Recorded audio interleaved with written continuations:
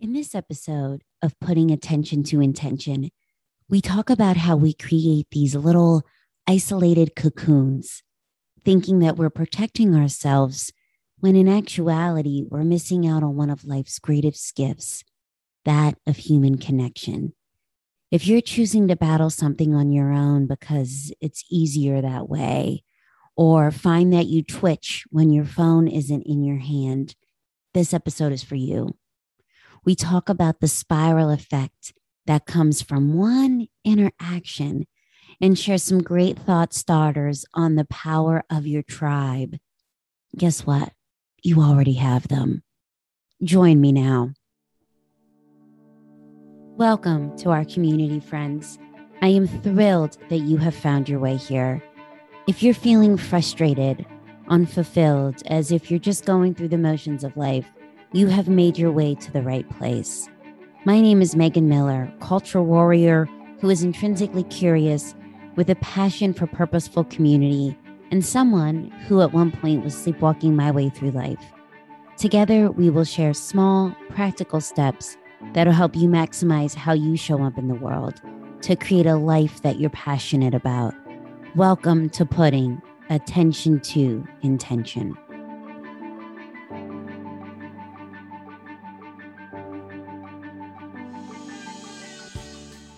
I remember when we first moved into our house, and vividly, I can remember being annoyed because our neighbors wanted to get to know us.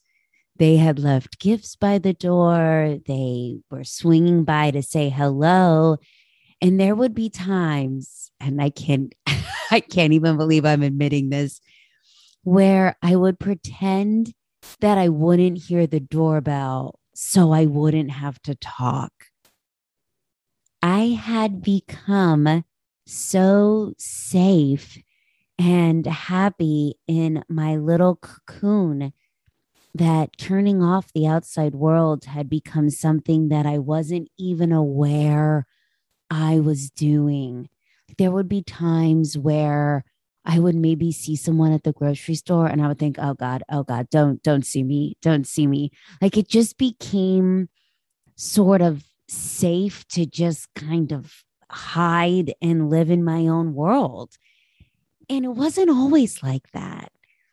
I reflect back on my life and I grew up in suburban America where you would leave your screen doors open. The kids would come running in and out of each other's houses. Your neighborhood was your playground. And I loved that. And, growing up through school, middle school, high school, I was the social butterfly. It was think of Friday night lights. That that was the area I grew up. And Friday nights, we would be walking around the football field.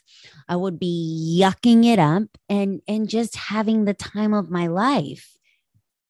So it got me thinking, when and how did this change?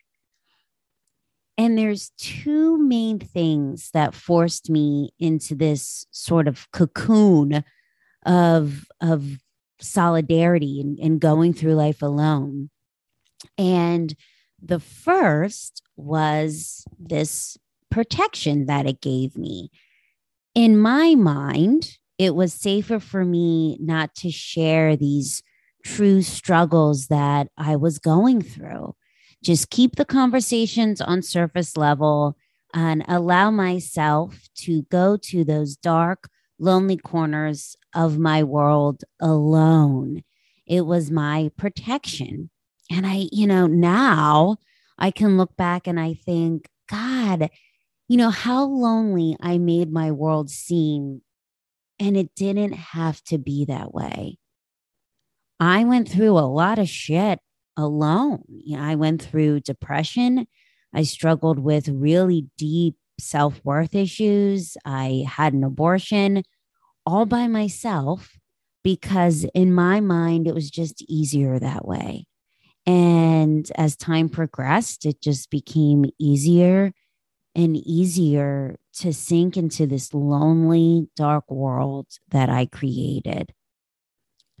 So that was the first thing that kept me in this cocoon. And then the second thing is, as I tried to climb out of sort of these dark moments and come back into the world again, it became a focus of mine, sort of this self-absorption, if you will, where I really shut off, for the most part, the outside world to focus on what did I want to get? What did I want to achieve? What did I think was going to make me happy? And I have to tell you, I had it all wrong.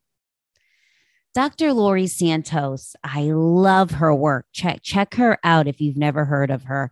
She has a podcast called The Happiness Lab, and she's a Yale professor who created this course at the university called The Science of Well-Being.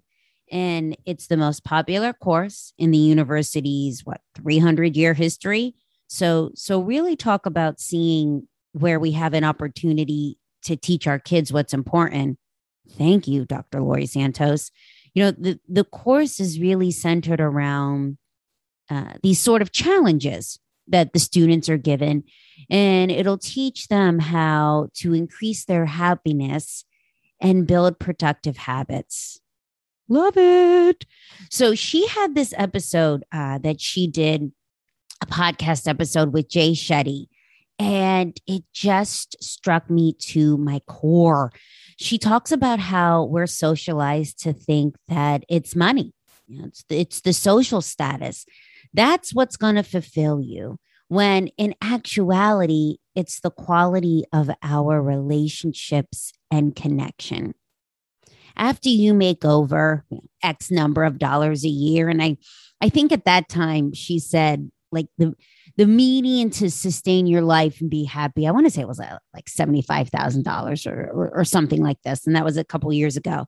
And that $20,000 raise that you work your ass off for and think that that's it, that's going to make you happy. You're going to afford the nicer wine. You're going to get the nicer car. That's going to do it. That $20K, that's not going to give you the fulfillment that you're looking for. What will is making the time to get off the screen and truly connect with those in your life.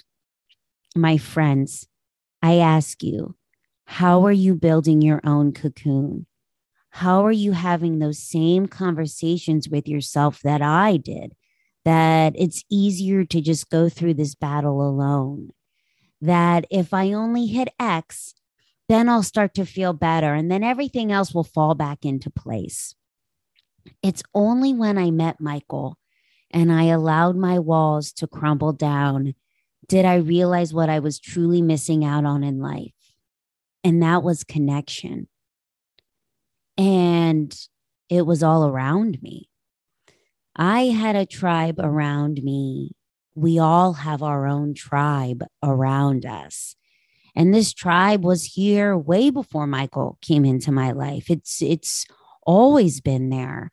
I was just too blind to see it.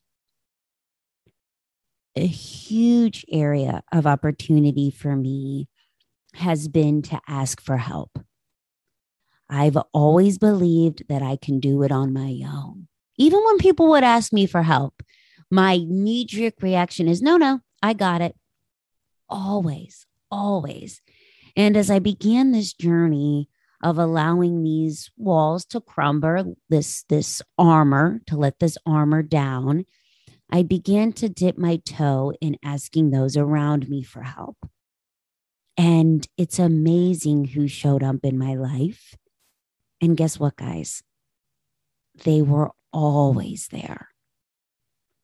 My friends, whatever you are struggling with, you have a tribe around you. Whether you can see it or not, this tribe will step up for you. They will support you, and they want to see you succeed. And listen, it doesn't need to be a big ask. One of my first asks from a friend of mine was to see if he would take a look at my resume. That's it. It was that simple. Not only did he look at my resume, He called me afterward to go through it word for word, and he spent the weekend helping me craft intro emails. You have this person. You have these people. Dan Harris has this book. It's called 10% Happier.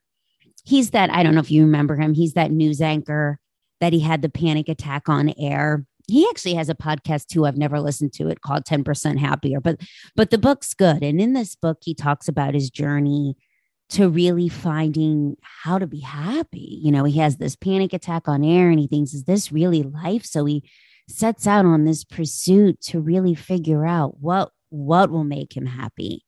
And in one part of it, he talks about, through this journey, he realized that he was always on his phone. He was always connected, texting in taxis, in the line at Starbucks, in the elevator, if he got a signal. Any spare moment he had, he was consumed with his phone. And that to me was like a praise be moment, because how true is that in all of our lives? I remember the first time that on my iPhone, I could see how long I was on the phone. I don't know what they call that. And I was like, this shit is wrong. There's no way I was on this phone this long. It's just amazing how mindless the interaction can be. And it really takes you out of these moments of true connection in your life. So I ask you to rise up, take a look around. We're all so nose deep in the phone. I mean, gosh, there's been people hit by cars because they were crossing a crosswalk and they were too knee deep in their phone. And if you can't notice a 30-mile-per-hour car coming your way, what else are you missing out on? This past week, I was in the county clerk's office and I had to wait to get what I needed. And I left my phone in the car and I could catch myself getting fidgety, like getting agita. And wouldn't you know, I was forced to have a conversation with the woman beside me. And while it was a quick 5-minute conversation, I noticed that as I left that office, I was smiling. You know, how often does that happen in your day where you have a moment to connect with someone and you just let it pass by because you're busy being consumed by the distraction of your phone or your own thoughts?